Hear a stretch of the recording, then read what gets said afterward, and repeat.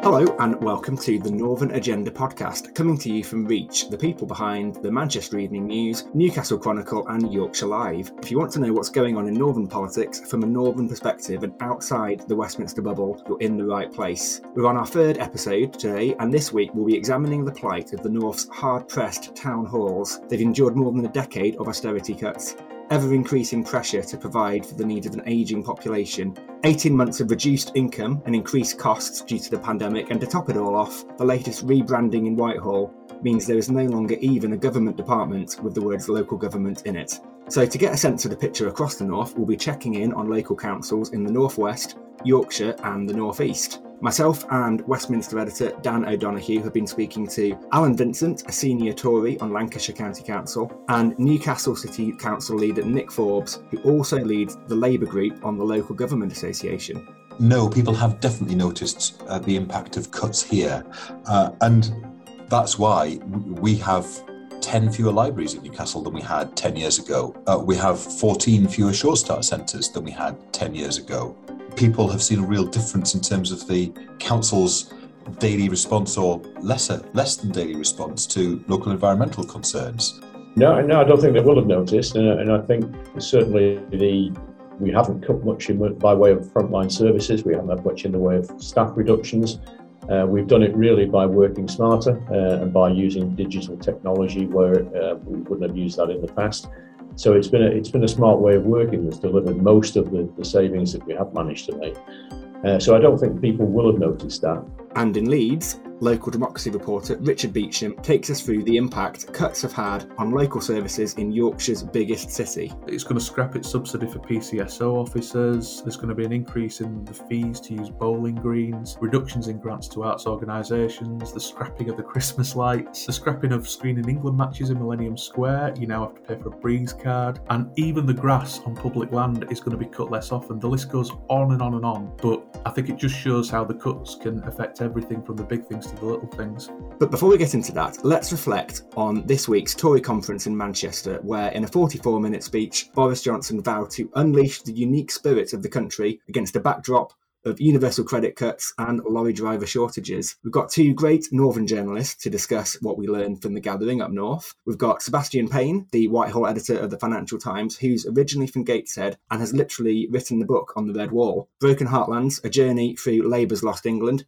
out now in all good bookshops, tells the stories of the areas in the North and Midlands which turned Conservative in 2019. And it's great also to be joined by Rachel Wearmouth, originally from Crook in County Durham and a former reporter for the Chronicle and Journal in Newcastle, who is now a senior political correspondent at the Daily Mirror. So Rachel and Seb, it's so good to chat to you both. Welcome to the podcast. Hello. Hi, thanks for having me. Not a problem at all. So, Seb, a lot of the talk ahead of Tory conference was about how the government needs to put some flesh on the bones of its levelling up agenda. I don't feel like we got a huge amount in the way of new policy in Boris Johnson's speech, but do you feel like we know a bit more now about what levelling up is and what it might mean for the northern towns that you visited in your book? Well, I think the thing about levelling up is it's a palpable thing. What the government is trying to say to these areas is we're going to make up for decades of underinvestment and poor jobs and skills opportunities by changing all manner of things. And the challenge with this slogan ever since it was invented, I think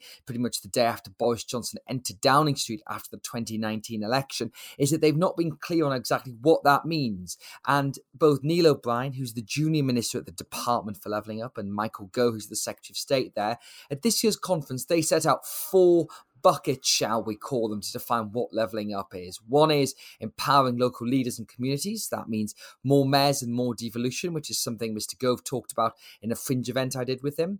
The second is growing the private sector and boosting living standards. So that is about trying to encourage more inward investment in these areas.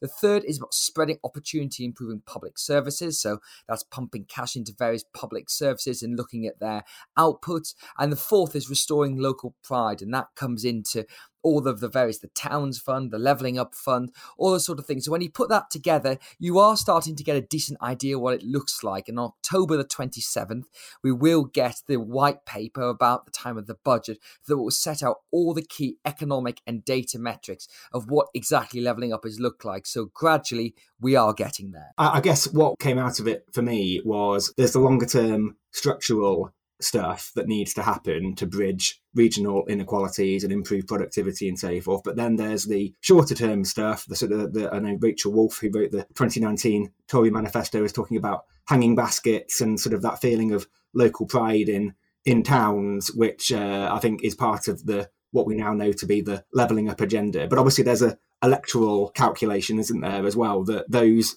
sort of shorter term things can be done before the next election and will potentially give the Conservatives, if they succeed in doing it, the licence to continue with the longer stuff that needs to happen for the economy. I think that's right. It's essentially they're trying to do things in the short term to gain electoral permission for the longer term. And of course, the issue with all this is, first of all, we've been through 2 years of the coronavirus pandemic, which has taken up £400 billion of public money and completely blocked up Whitehall from doing anything else. And the second thing is the fact there's just not that much time left, that my sense is the next election will be in probably the spring of 2024. So there's 2 and a bit years to really get this stuff moving. And building infrastructure in Britain takes a long time. And so even doing the small scale things between now and the next polling day is not going to be that easy. And then you've got the longer term stuff, trying to solve our productivity problem is something we've been trying ever since the Second World War, trying to improve technical education. Again, for decades, we've tried to address these things, and governments of left and right have tried all various schemes. None of them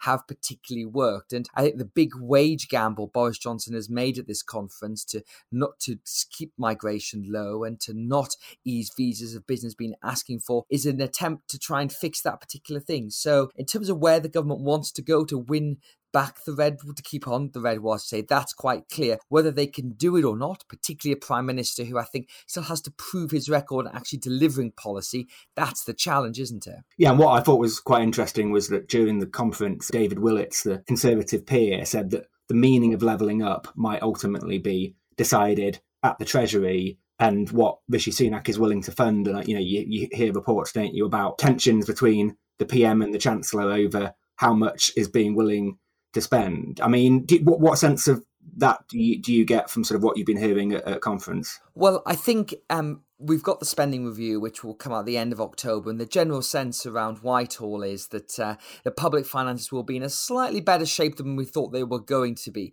post the pandemic. But fundamentally, Rishi Sunak and the Treasury, it's always their job to say no. That's what its role in Whitehall is. And I think it's going to be a big question of how much money there is, because we've seen these various funds. I mentioned before, the Levelling Up funds, the Towns Fund, where you can bid on small-scale infrastructure projects, which MPs and mayors hope will fulfil that short-term aim of levelling up. But in terms of that longer-term stuff to try and deal with further education and skills, that is going to be a much sort of bigger challenge. And at the moment, we'll have to just wait and see. The spending review isn't finalised, but this is the defining mission of the Johnson government now, that really whether the Prime Minister is re-elected or not is defined on whether he can deliver these projects and give people that palpable sense their lives are getting better. It doesn't have to all be done. I think you can go in 2024, just as Labour did in 2001, to say we've done some of the work, but there's more to do. Give us another term. And it worked for Tony Blair then, and Boris Johnson will be hoping it will work for him now. Rachel, one of the things that sort of struck me during the Prime Minister's speech was that I think for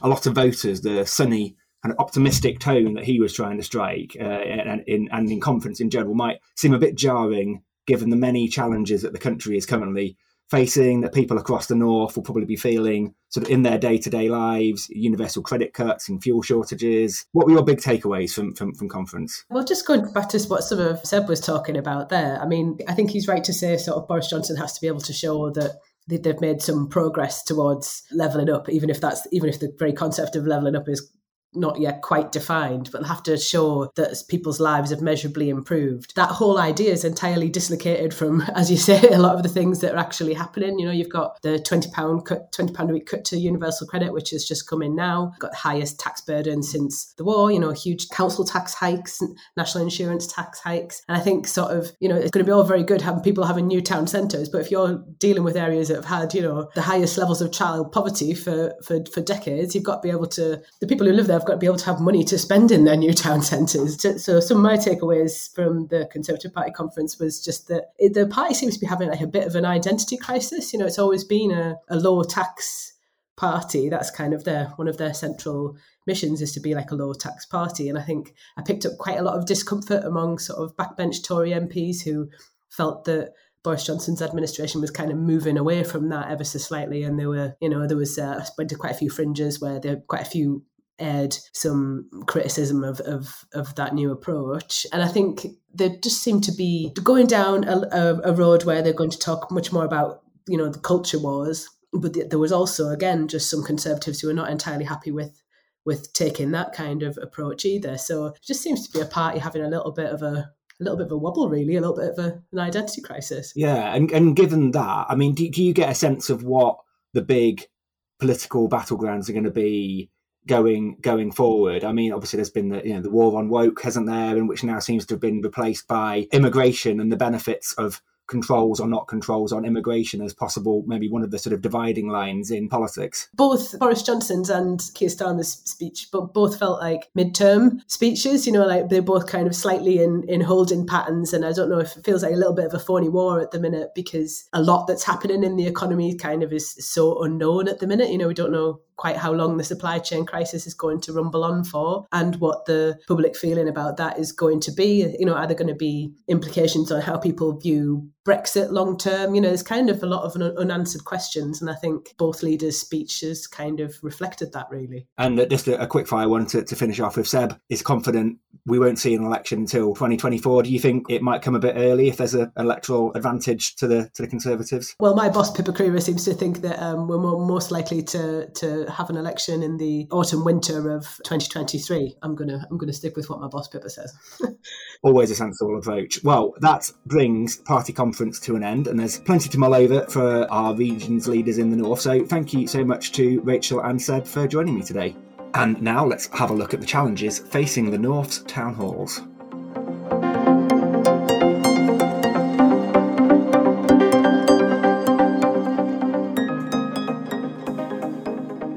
So let's set the scene to talk about council finances in Leeds, where local democracy reporter Richard Beecham has been studying what's going on in the last few years. And Richard, a couple of weeks ago, you posted a very interesting Twitter thread about sort of setting out the full extent of the cuts to Leeds City Council's finances and, just how dramatic the axe has been since austerity. So tell us a bit more about that. Yeah, it's a fairly dramatic scene once you put it into the sort of context of the last 10 years. So long story short then, Leeds City Council's revenue budget for 2011-12, that financial year, was set at £582 million.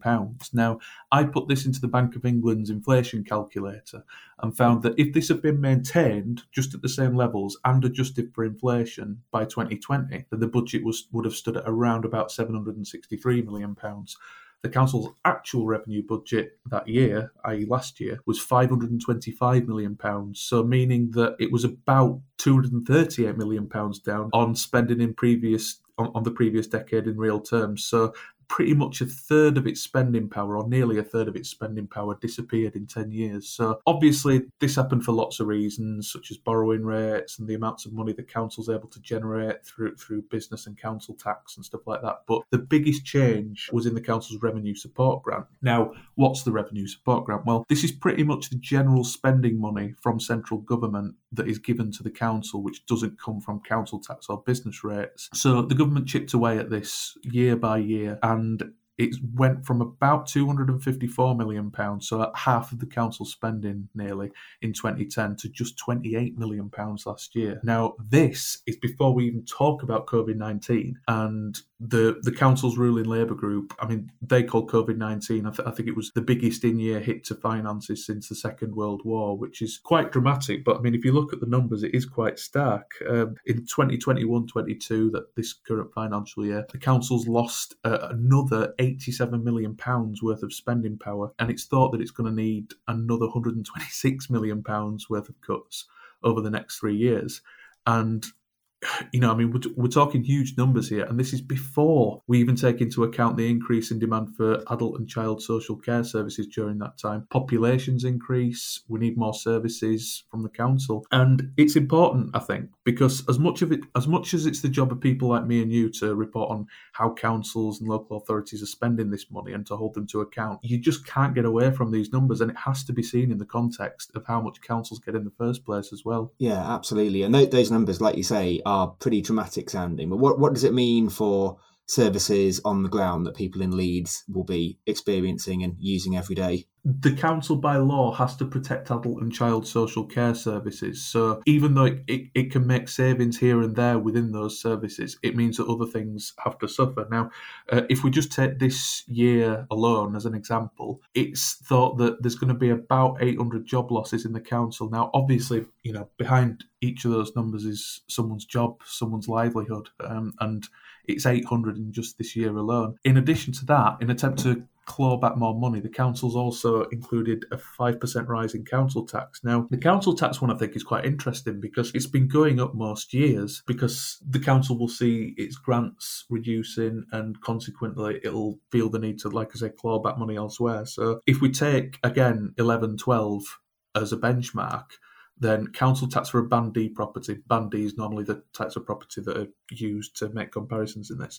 If we take the council's tax for a Band D property that year, it was £1,123. Now, this eventually rose to £1,521 this year. That works out as an extra £33 a month, which is no small amount if you're on a tight budget. And in terms of basic changes to services, it's led to all sorts of cost-cutting measures. I've got a small list of only a tiny fraction of them for this year here. It's going to scrap its subsidy for PCSO officers. There's going to be an increase in the fees to use bowling greens, reductions in grants to arts organisations, the scrapping of the Christmas lights, the scrapping of Screening England matches in Millennium Square. You now have to pay for a breeze card, and even the grass on public land is going to be cut less often. The list goes on and on and on, but I think it just shows how the cuts can affect everything from the big things to the little things. I'm really interested in how this plays out in the council chamber from a party political point of view, because I imagine it's fairly obvious what the Labour leaders of Leeds City Council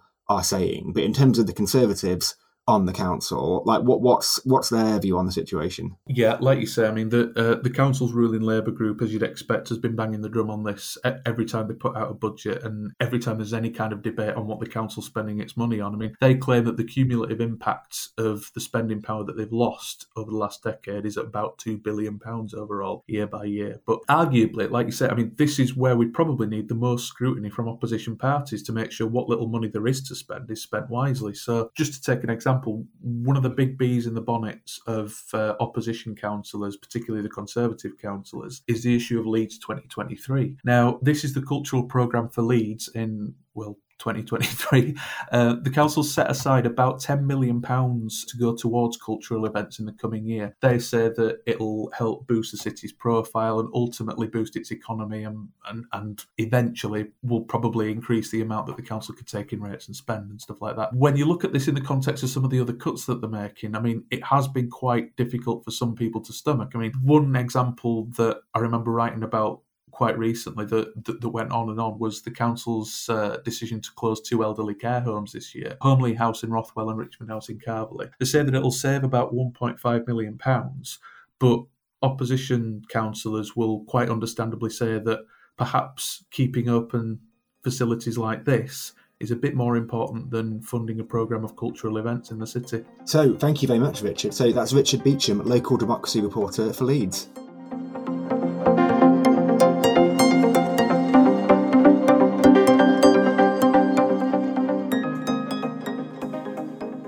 That's the situation facing Leeds, but if you look at councils across the north, it's a similar picture. The Manchester Evening News reports this week that town halls across Greater Manchester are facing a black hole in their finances running to tens of millions of pounds. For example, Bolton, which in the last 12 months has had to axe more than 200 full-time roles, needs to save £37 million in the next 2 years to balance the books. Local leaders are anxiously awaiting the Chancellor's autumn budget, which they hope will give them greater clarity on how much money they can expect to receive from the government and what their tax-raising powers will be. Each council's budget gap will be partially closed through council tax, business rates and the fees charged for certain services town halls provide. They will also be hoping for a further injection of government cash, while reserves can be used to help achieve the balanced budgets required by law. A report out this week by a think tank indicates that council tax may need to rise by up to 5% a year for the next 3 years to keep services running and pay for social care reforms, according to the Institute for Fiscal Studies. So let's hear from the horse's mouth about exactly what our town halls are facing as our Westminster editor, Dan O'Donoghue, speaks to Newcastle City Council leader Nick Forbes. For our listeners, can you just summarise what's changed for the council in budget terms in the last 10 years and perhaps where you believe things are going in the years ahead, especially as we come out of the pandemic? I guess you could say that there have been really two significant changes. The first is obviously the reductions in government grant over the last 10 years. So we've seen year on year reduction in government grant from the council's revenue support grant settlement, which has meant year-on-year difficult decisions to take around the future of local government services, transforming the organisation as best we can, but recognising that with a much smaller amount of money, you can do less as an organisation. That's the inevitable nature of it. At the same time as having to balance all of our statutory responsibilities, particularly around adults and children's social care and the growing demographic pressures that the changing population represents for those. But the other thing that I think has changed is that psychologically it feels as though local government is less important as a result, but people still look to their council, and we saw this particularly in COVID for advice and guidance, for public health advice. Schools looked to us for help when government guidance wasn't clear, and people expected the council just to be able to get on and do the job despite it being threadbare. And I think that kind of psychological sense that not only have we been through a really tough decade, but it doesn't look as though the prospects for financial stability are going to get any better in the future, I think fills quite a lot of leaders with a huge amount of concern. Later in the show, we'll be joined by the Tory Deputy Leader of Lancashire County Council. I understand that in his interview that he said local people in Lancashire haven't really noticed any cuts to spending. They haven't noticed the impact of those over the last 10 years or during COVID. I just wondered if that was the situation in the North East. No, people have definitely noticed the impact of cuts here. And partly because the way that the government targeted the cuts, particularly in the coalition years, meant that areas with a lower tax base, which tended to be Labour areas, big cities, faced proportionately deeper cuts than other parts of the country. So our challenges were more acute and our decisions were more difficult. That's why we have 10 fewer libraries in Newcastle than we had 10 years ago. We have 14 fewer Short Start centres than we had 10 years ago.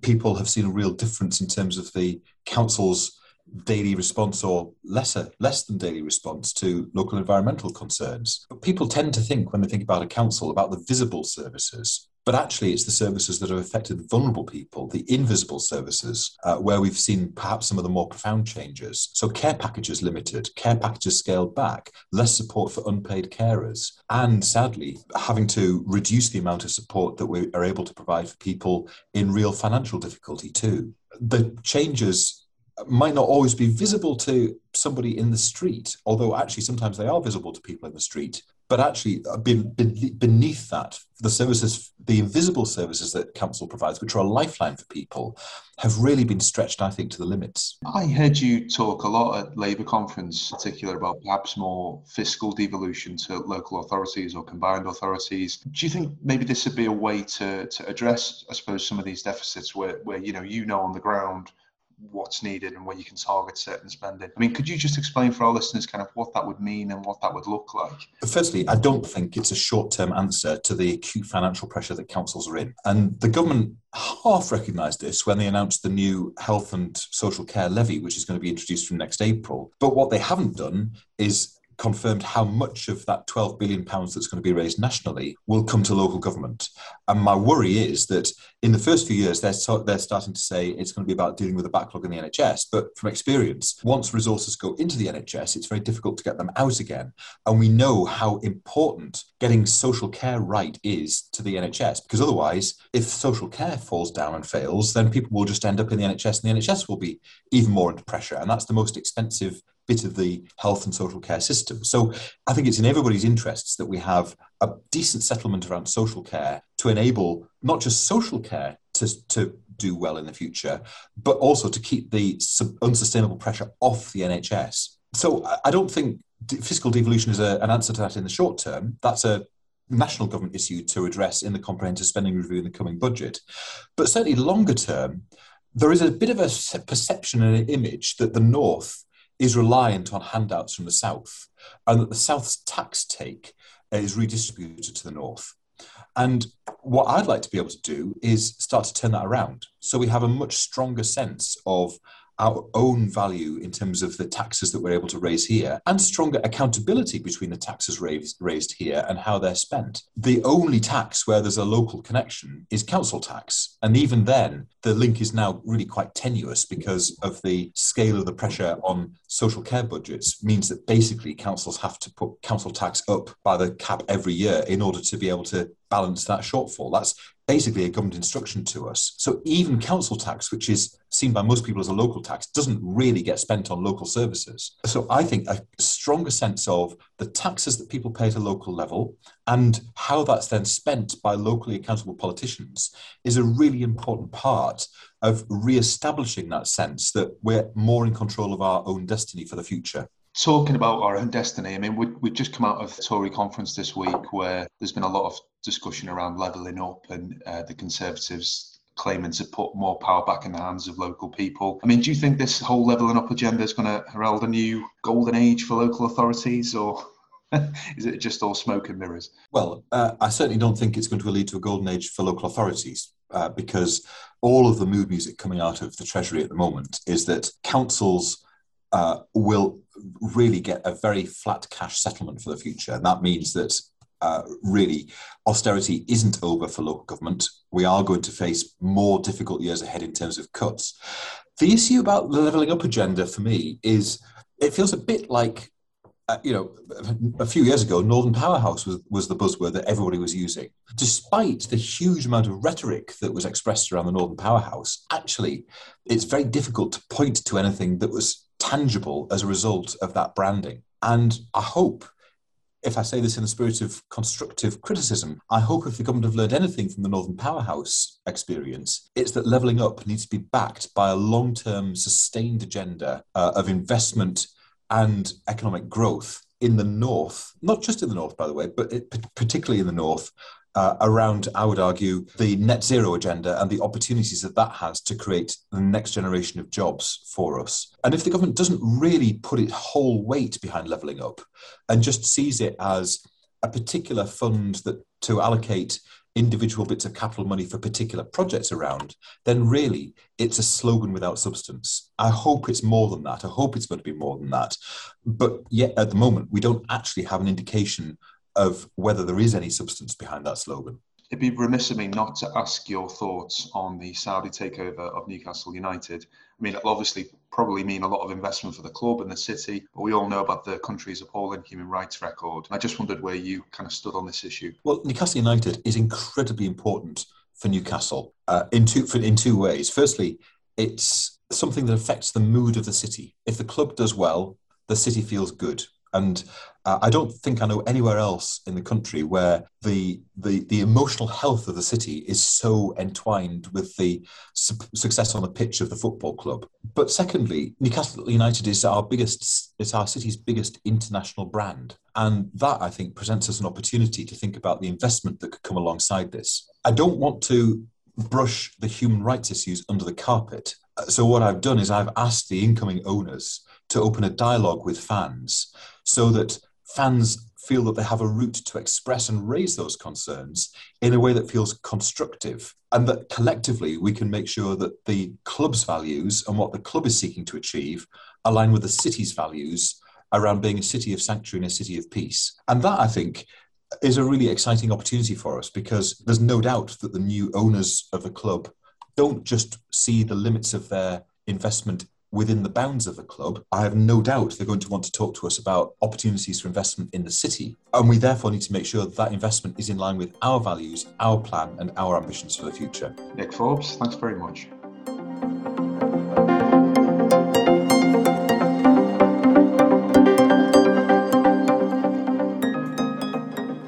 So that's the view from the North East, but to get another perspective, let's hear now from Alan Vincent, the Conservative Deputy Leader of Lancashire County Council. Now, Alan, would it be fair to say that you expect your council to be able to make the savings needed to balance the books in the coming years, but the impact of COVID will mean it might take a bit longer than previously expected? I think that's probably a fair assessment. When we came into power 4 years ago, we had a pretty significant deficit. We had a plan to recover from that deficit, which we got over halfway through. Unfortunately, COVID then arrived, so that plan is going ahead, but obviously COVID has impacted on it, and it will certainly impact, I think, on the ability of it to produce the savings we need within the time frame that we envisaged. So yeah, it will. The plan has been slowed down a lot by COVID. To put it into sort of real life terms that people listening can understand, are there particular areas that you're spending more on now, or most on now, which you weren't, say, 10 years ago or 5 years ago? No, I think we've been spending less on various areas. It's quite patchy in the sense that things that we spend money on normally, we've spent less money on, and things which we spend less money on, we've spent more money on. So, for example, we've had to pay more out for care at home, so that people who aren't going into residential nursing homes have reduced the bill that we get because they're not going into residential nursing homes. But the bill for looking after them at home has gone up because there are more of them at home, and because prices are rising and wages are rising in that sector. So it's quite a complex picture. And obviously, you've spoken about the pandemic, and whenever the government is asked about local council spending, they always point to the various bits of emergency funding that they provided to local authorities like yours during the pandemic. I mean, so how vital were those funds to, keep the wolf from the door, as it were? Absolutely. And is it a problem that they're just a one-off and not something that you'll get sort of recurring in the longer term? Well, no, it's not a problem in that sense, because obviously the pandemic will end and we should go back to normal business, and we're starting slowly to get back to normal business. So you can't expect government to continue those sort of funding streams. They were vast. But what we did find was that it was crucial that we had the support from government. If we hadn't have had it, then this area would have suffered far worse than it did. And I think the job support schemes, the support that they had for keeping people in nursing homes and looking after people generally was critical. If we hadn't had that, there would have been a real mess. And given the background we've just been discussing, do you think it's likely that residents in Lancashire will have noticed any differences to the kinds of day-to-day services that they rely on because of the pandemic, but also the significant savings that you've had to make in recent years due to austerity? No, I don't think they will have noticed, and I think certainly we haven't cut much by way of frontline services. We haven't had much in the way of staff reductions. We've done it really by working smarter and by using digital technology where we wouldn't have used that in the past. So it's been a smart way of working that's delivered most of the savings that we have managed to make. So I don't think people will have noticed that. Whether they'll notice it over the coming years, who knows? Because the future is fairly uncertain in my view. And well, as you say, in Lancashire, you've been working smarter. But if you look at the picture across other local authorities, they've had to make quite cuts that residents really have noticed in various areas. I mean, how do you? Maybe you don't know what's going on elsewhere, but how do you account for the fact that Lancashire has managed to get through the last few years relatively unscathed, whereas other areas have not perhaps done quite so well? We certainly haven't had any more money than anybody else. It's not a case of favouring us over any other area. We've had the same sort of contribution from central government as everyone else has had. I think it's just how you use the money. Everyone has difficult choices to make. Everyone has to decide how that money is applied. And we've applied it perhaps better than most because our reserves have built up. We are in a better position financially than quite a lot of other areas are in. There's no risk of us running to government and saying we're going to go bust, bail us out. But at the same time, we recognise that we're going to have some hard times ahead and that it will be difficult to balance the books over the next 2 or 3 years. But at this moment in time, we're probably doing as well as most. I know local leaders like yourself are looking forward, or maybe that's the wrong word. You're eagerly awaiting Rishi Sunak's spending review later this month, and the financial settlement for local authorities, and he'll set out the spending plans for different departments. I mean, are you feeling anxious about that, or fairly relaxed? No, I think we're somewhere in between. I'm not losing sleep over it, but by the same token, we will have a fund because of the cost of adult social care in particular over the next couple of years. I think that there will be difficulties ahead, and I am worried that the government will not fund the whole of the difference that we will have between what it costs now and what it will cost next year and the year after. I think that some of that difference will be funded by government, but I don't think it all will, is the sort of noises that we're hearing.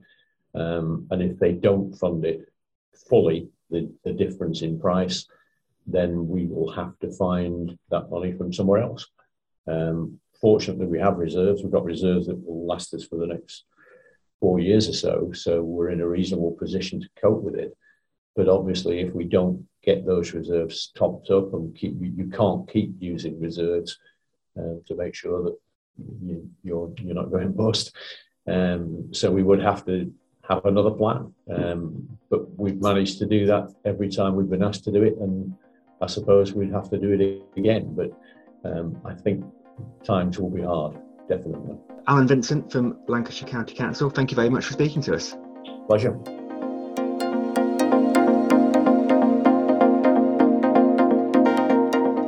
Thank you for listening to the Northern Agenda podcast, and don't forget you can subscribe to our daily newsletter at thenorthernagenda.co.uk. It's more important than ever for Northern voices to be heard. The Northern Agenda is a laudable production for Reach. It's presented by me, Rob Parsons, and Dan O'Donoghue, and it's produced by Daniel J. McLaughlin. If you enjoyed this episode, please subscribe to The Northern Agenda wherever you listen to your podcasts, including Apple and Spotify. Also, check out the other laudable podcasts, like this one. See you next week.